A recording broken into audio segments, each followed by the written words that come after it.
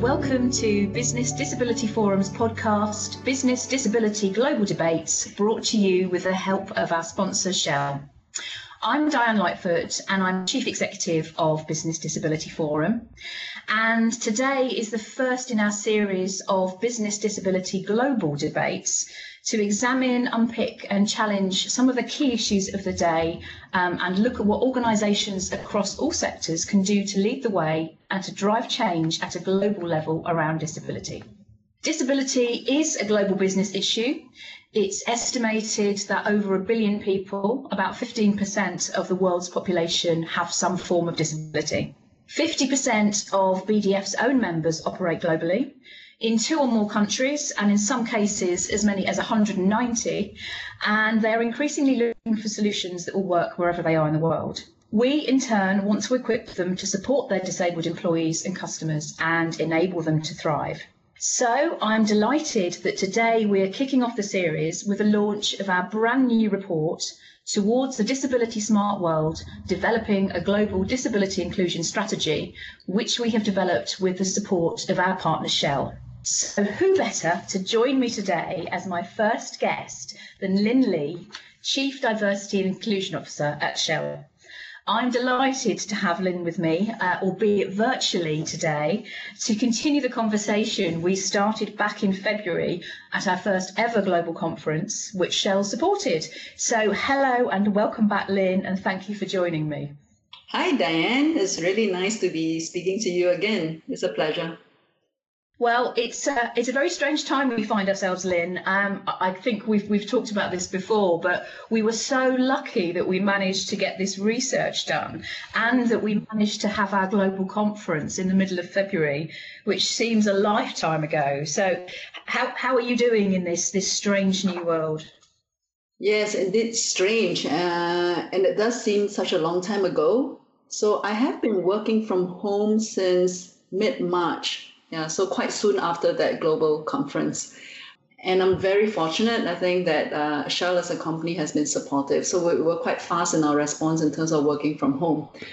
And even though I'm used to working from home, I felt that, this has impacted me in terms of how I work and also my productivity. Yeah, so there are some days where I have very good days.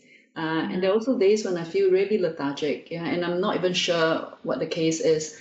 But I think, if I reflect on it, it has really spotlighted on how physical and mental well-being is actually intertwined.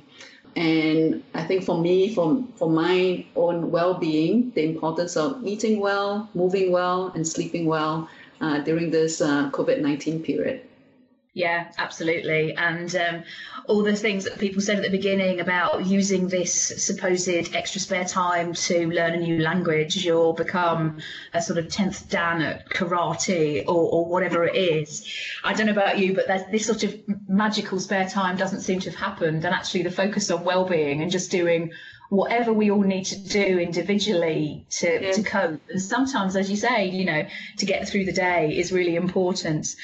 We've been doing a lot around COVID-19 at BDF, as you know, and as I'm sure our listeners can imagine. And I'm sure we will come back to some of the lessons we can draw from COVID-19 and how we're all working now. But first, let's get on to our brand new report. So, Towards a Disability Smart World, Developing a Global Disability Inclusion Strategy is the first study of its kind to consider how businesses are serving the needs of disabled employees and customers at a global and local level.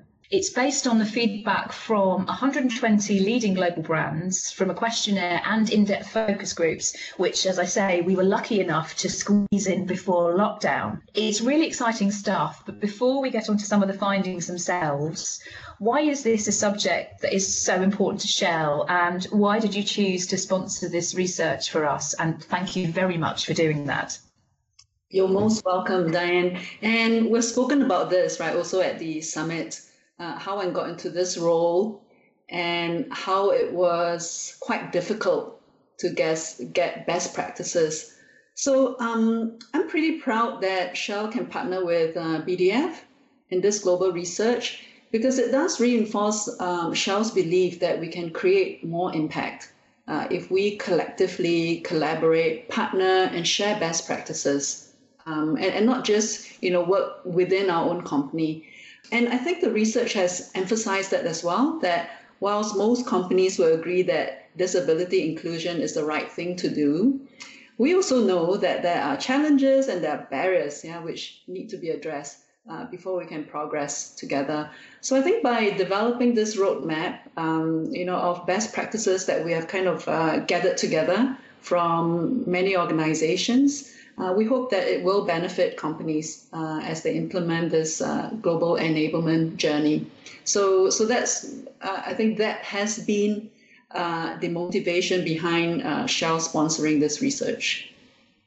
That's fantastic. And I'm really struck by Shell's and actually many organisations' generosity in this space and that real coming together to collaborate and get this right, because in many cases it is so new for businesses. Yeah. And I also know this is a topic that's important to you personally. Are you happy to share a little bit about that? Yes, and I'm not sure if I've spoken to you about this, Diane, my experience with a detached retina. Are you familiar with this? Yes, you're nodding. Yes, you did, but our listeners won't be, so do tell us again. Yeah, so this happened about 3 years ago, and I was actually on a flight back from Heathrow to Singapore. So it's a good 12, 15-hour flight. And it was funny because, for those of you who have had a detached retina, and I actually would not wish it on anyone, but if you've had a detached retina, or maybe if you've not, the thing is that you feel no pain, right? So as I got on the flight, I could still have my left vision. I could see who was seated to the left of me, but as the flight progressed, I started to have limited vision.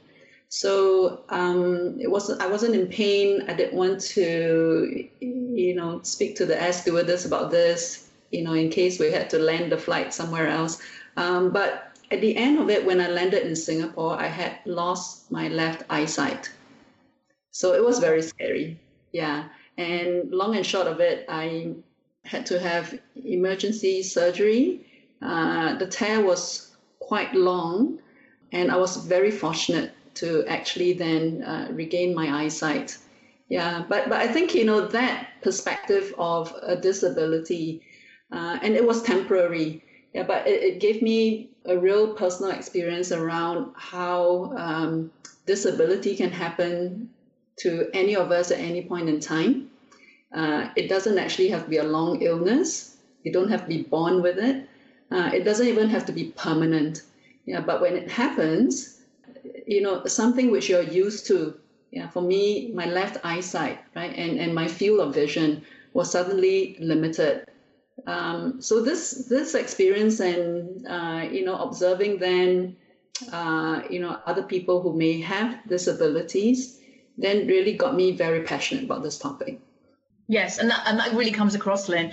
And the point you make about acquiring a disability is so important, because so many people are worried about addressing the disability part of diversity and sort of park it in the too difficult box, whereas actually it's the one that, as you have just beautifully illustrated, can happen to any of us. Yes. at any one time. And a figure I quite like to quote is that 83% of disabilities are acquired, not present from birth. So it really is part of the human condition. So thank you for sharing that. And going on to the report, it is the first time we've ever had a report that brings together a real picture of how global brands are supporting and leading disability inclusion. And as well as Shell, it includes input from Unilever, HSBC, Accenture and Microsoft, 120 brands together. And the good news is that they really are recognising the value that disabled people bring to their organisation. And you talked about the right thing to do, and the findings show that over 90% of people who replied said that disability inclusion is the right thing to do. And given that we were surveying our members, that's not really surprising. You really would hope that they would say that.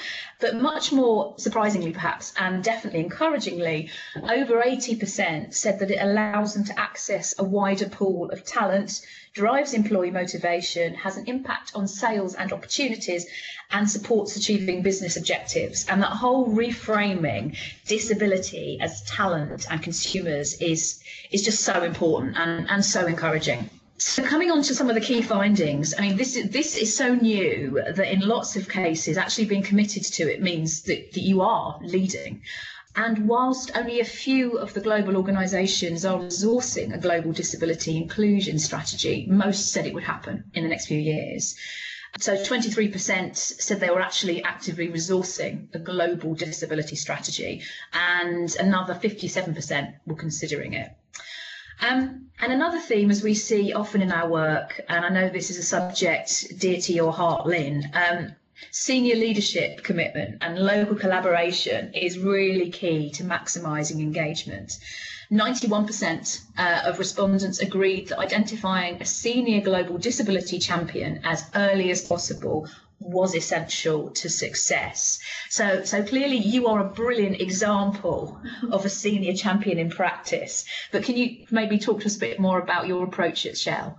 Yeah, this is an interesting one, right? Because I've never really thought of myself as, being passionate and committed and being a senior leader who is, pushing water uphill, right? To put it that way.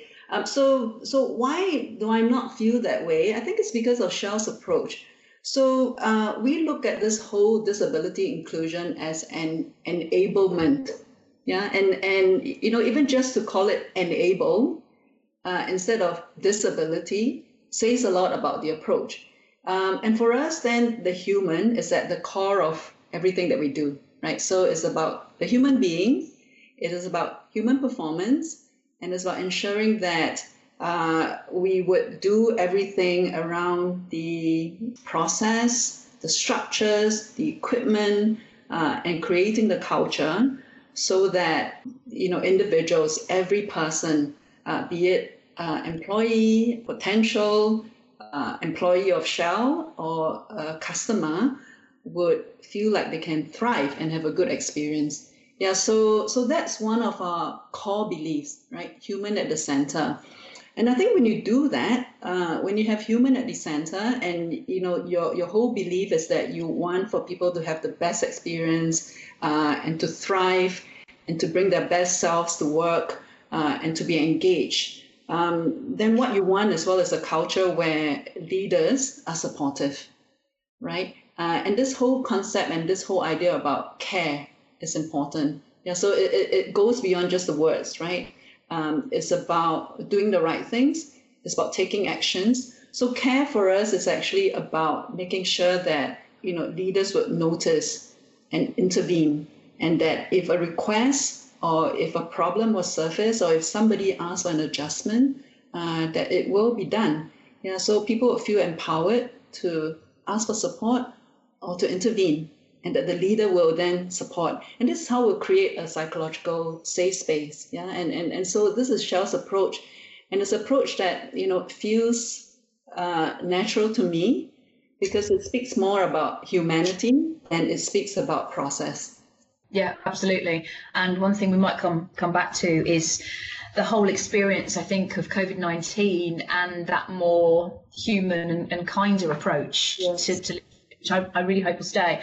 And your point about leaders that notice is really important. And also I think that leaders who lead by example, actually. So what you've just talked about, sharing your experience of having a temporary but debilitating condition is really powerful in making it okay for other people to share their stories and to actually ask for some support when they need it.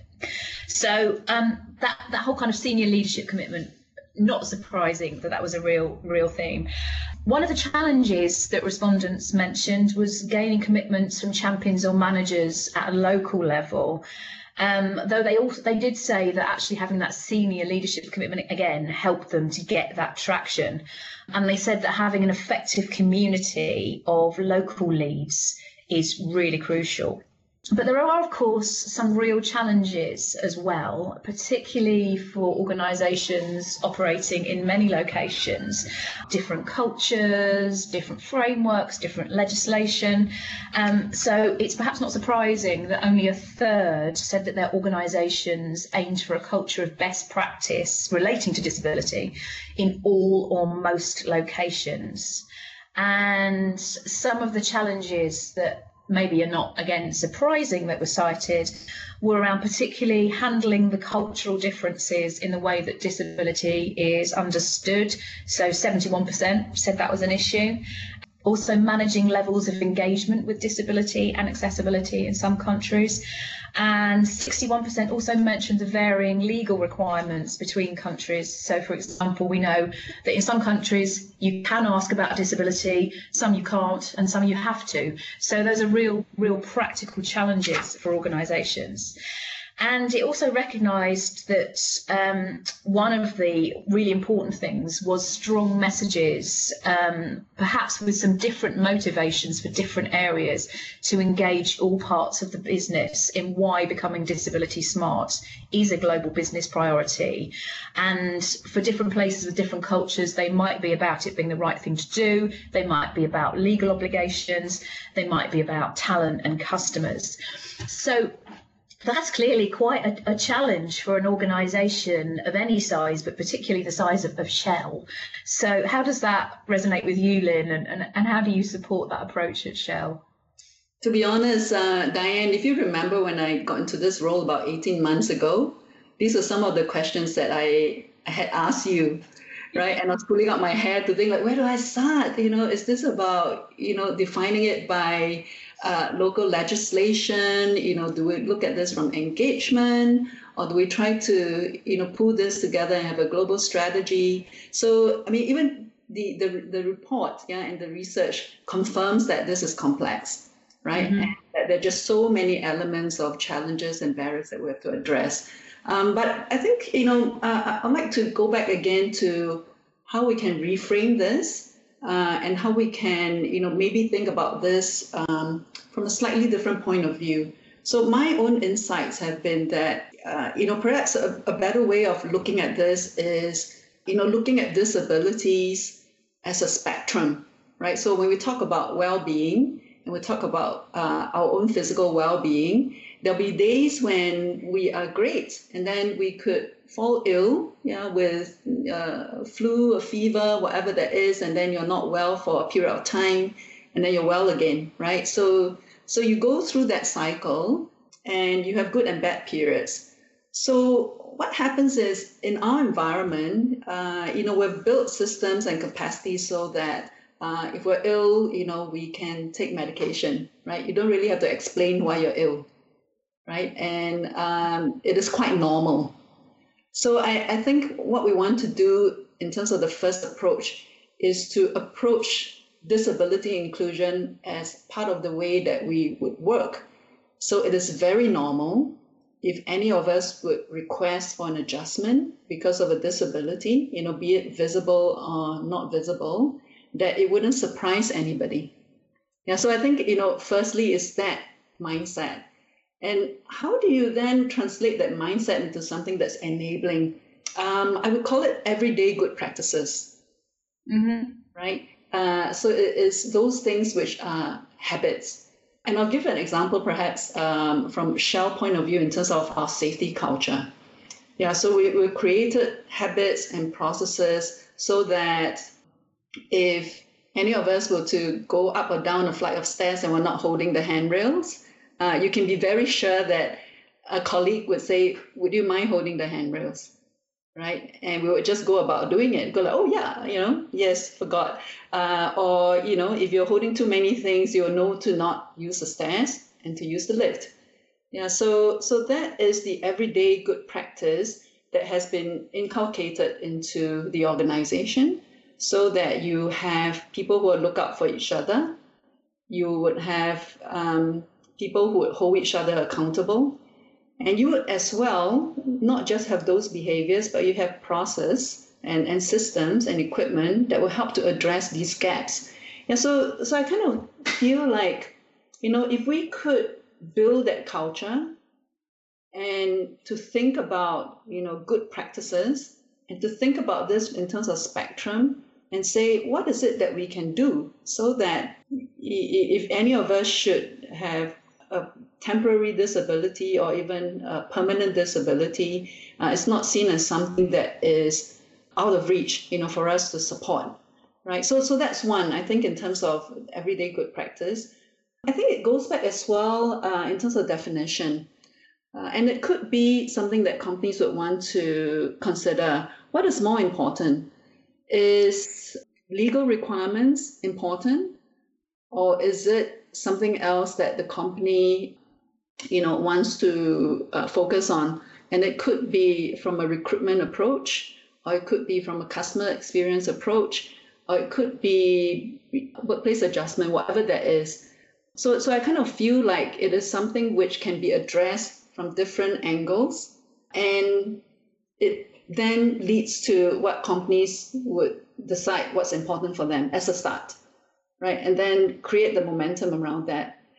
So that's how I see it in terms of the approach. For Shell, it's really around the culture.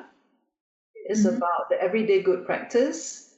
It's about, leaders who care, and that people feel comfortable and safe, to ask for adjustments, or or to not even feel like it is anything that's abnormal, right, or different, and that making an adjustment is like maybe having a cup of coffee, if that makes sense. It does. It completely makes sense. I have a cup of coffee here. But the point about culture, I mean, it's a recurring theme, and it's so important. And I really like the everyday good practice because it's exactly what it is, and it sounds so straightforward, and it's just about normalising a conversation that includes consideration of disability, isn't it?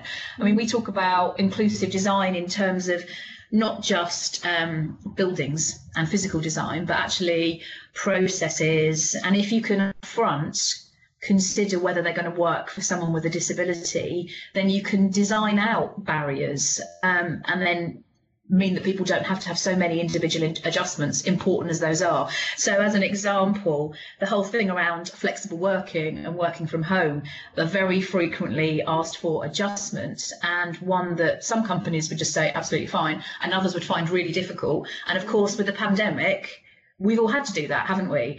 And so actually, if you then can say, well, we don't need to know why you need to work from home or why you need to work flexibly. If you do, you just can.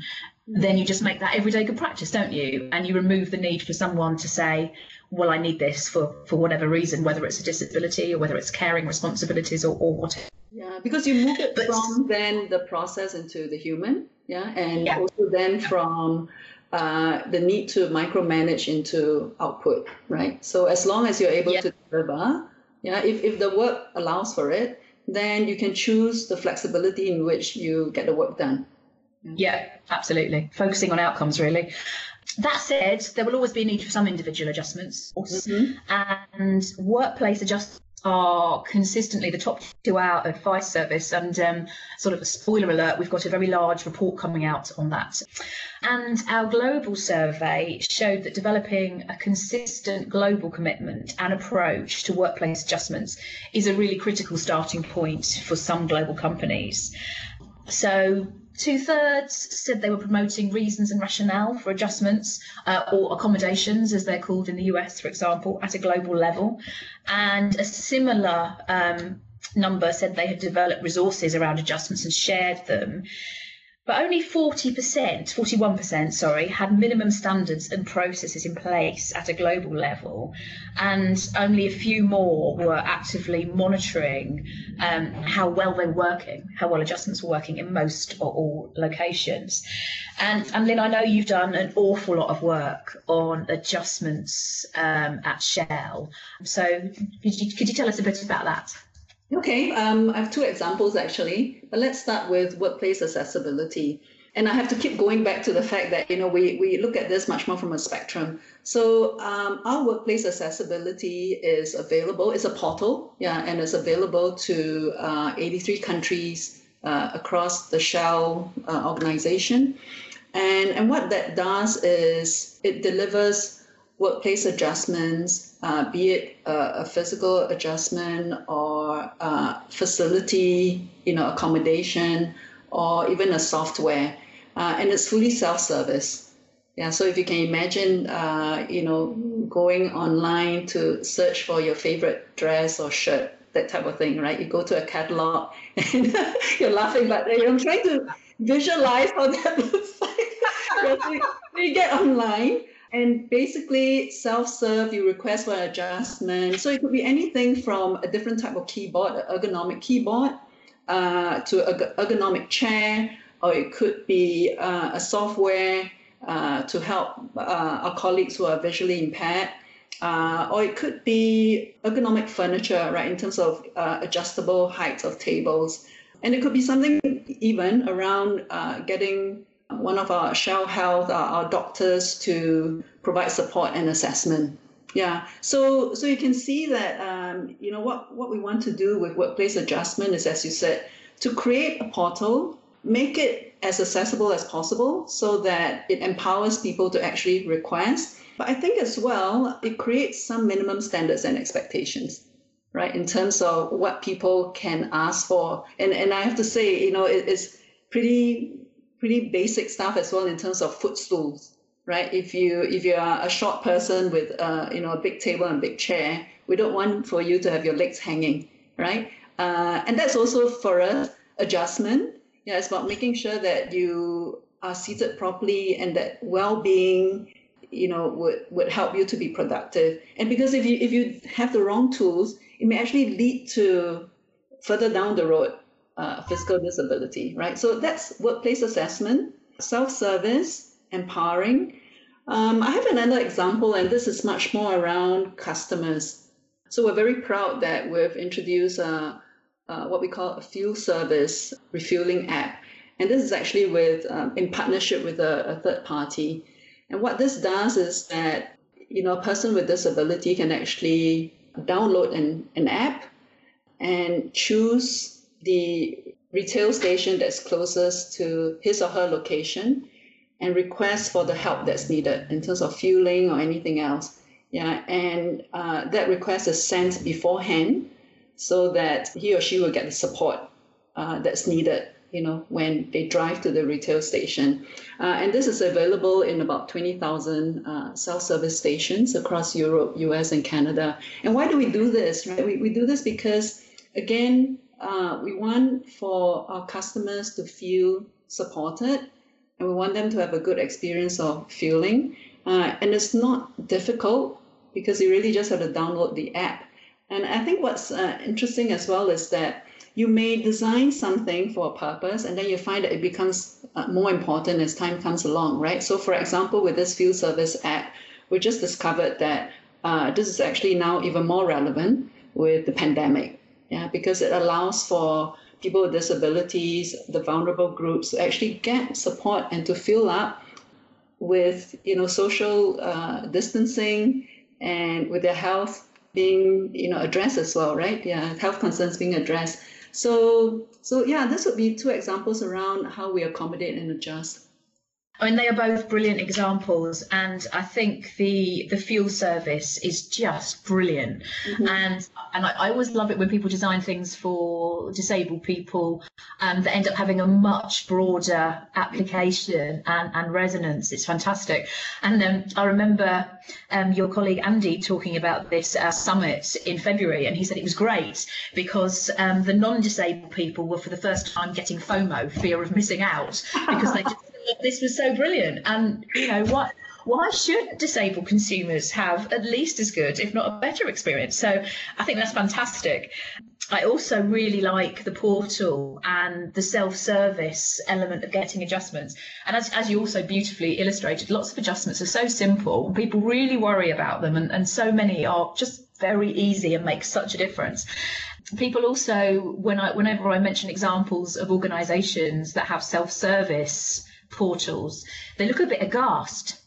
And I then sort of point out that unless you're going to buy all your family ergonomic chairs or an adaptive keyboard for Christmas, it's probably not going to be abused, is it? It's just not. Yeah, it doesn't, not many people will abuse it.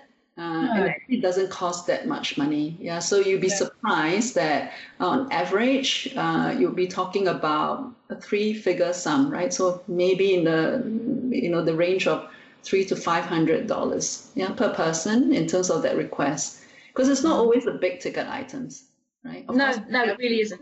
Ones, yeah, but in general, it's not. Yeah. No, and it really chimes with that whole piece around working differently and trust and outcomes, doesn't it? And recognizing that people may be the best place to know exactly what they need to do the job. Yeah.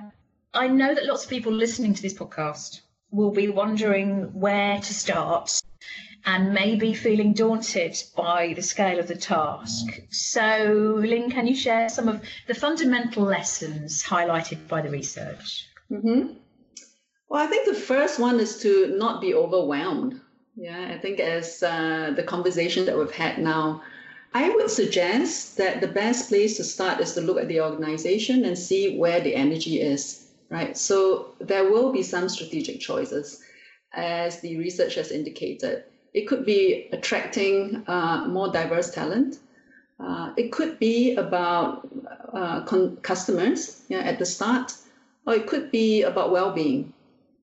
So it doesn't really matter, yeah, but I think the first is to identify what would be the most important, what resonates the most with the organization, and start small, right? So don't try to boil the ocean. Start with the project, put your arms around it, celebrate the early success, learn from it, get some visibility to the leaders and staff, and then take your next step. So that would be the first insight and suggestion.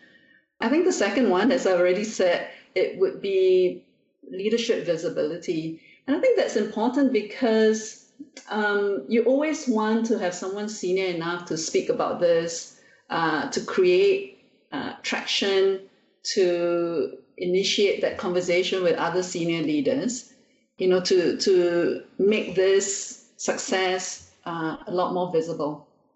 Yeah, so I think having that senior champion as early as possible is important, right? And again, we always look for the ones who are passionate, right? Who will tell the stories, be authentic, not be afraid to make mistakes, and not be afraid to ask as well, right?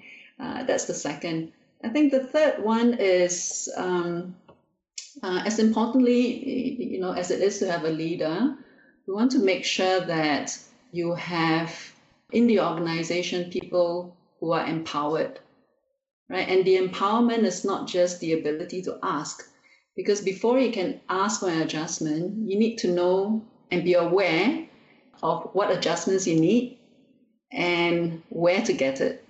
Yeah, so I think it's important to create that awareness. And if it means then training, awareness sessions, discussions, then do that.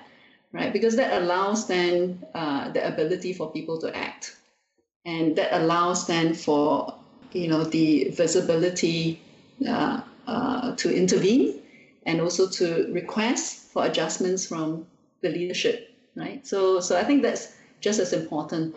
And I think lastly, and the research indicates that as well, that it's nice to say all of those things that I've just said, right? But we do recognize that there are challenges on the ground. There are country and cultural differences that impacts empowerment, that impacts the action. So it's always good to look and get the ground feedback. And I think a good channel for that is with networks, right? With the empowerment networks, with the enable networks, to get the feedback around what resonates, what doesn't, what people need in those locations. And bring that forth in terms of the global strategy. So I think those would be some of the insights and some suggestions in terms of what companies can think about, as they go through the implementation of their strategy. Absolutely. And you summarized it beautifully, but the whole thing about focusing on where the energy is, resonates, whether it's talent or customers or well-being, and where you can actually make it real for the people who will then be delivering it and then build on that.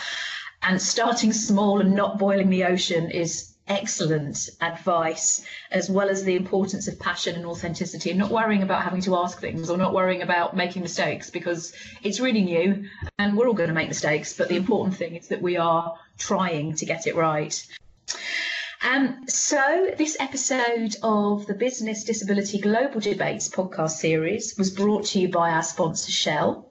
Thank you very much for tuning in.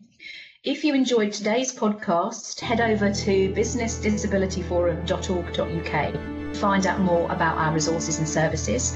And why not give us a comment or rating on iTunes, or just tell a colleague or friend about us. You can find us on SoundCloud, iTunes, Acast or Spotify, and look for Business Disability Forum podcasts and subscribe, and you'll never miss an episode.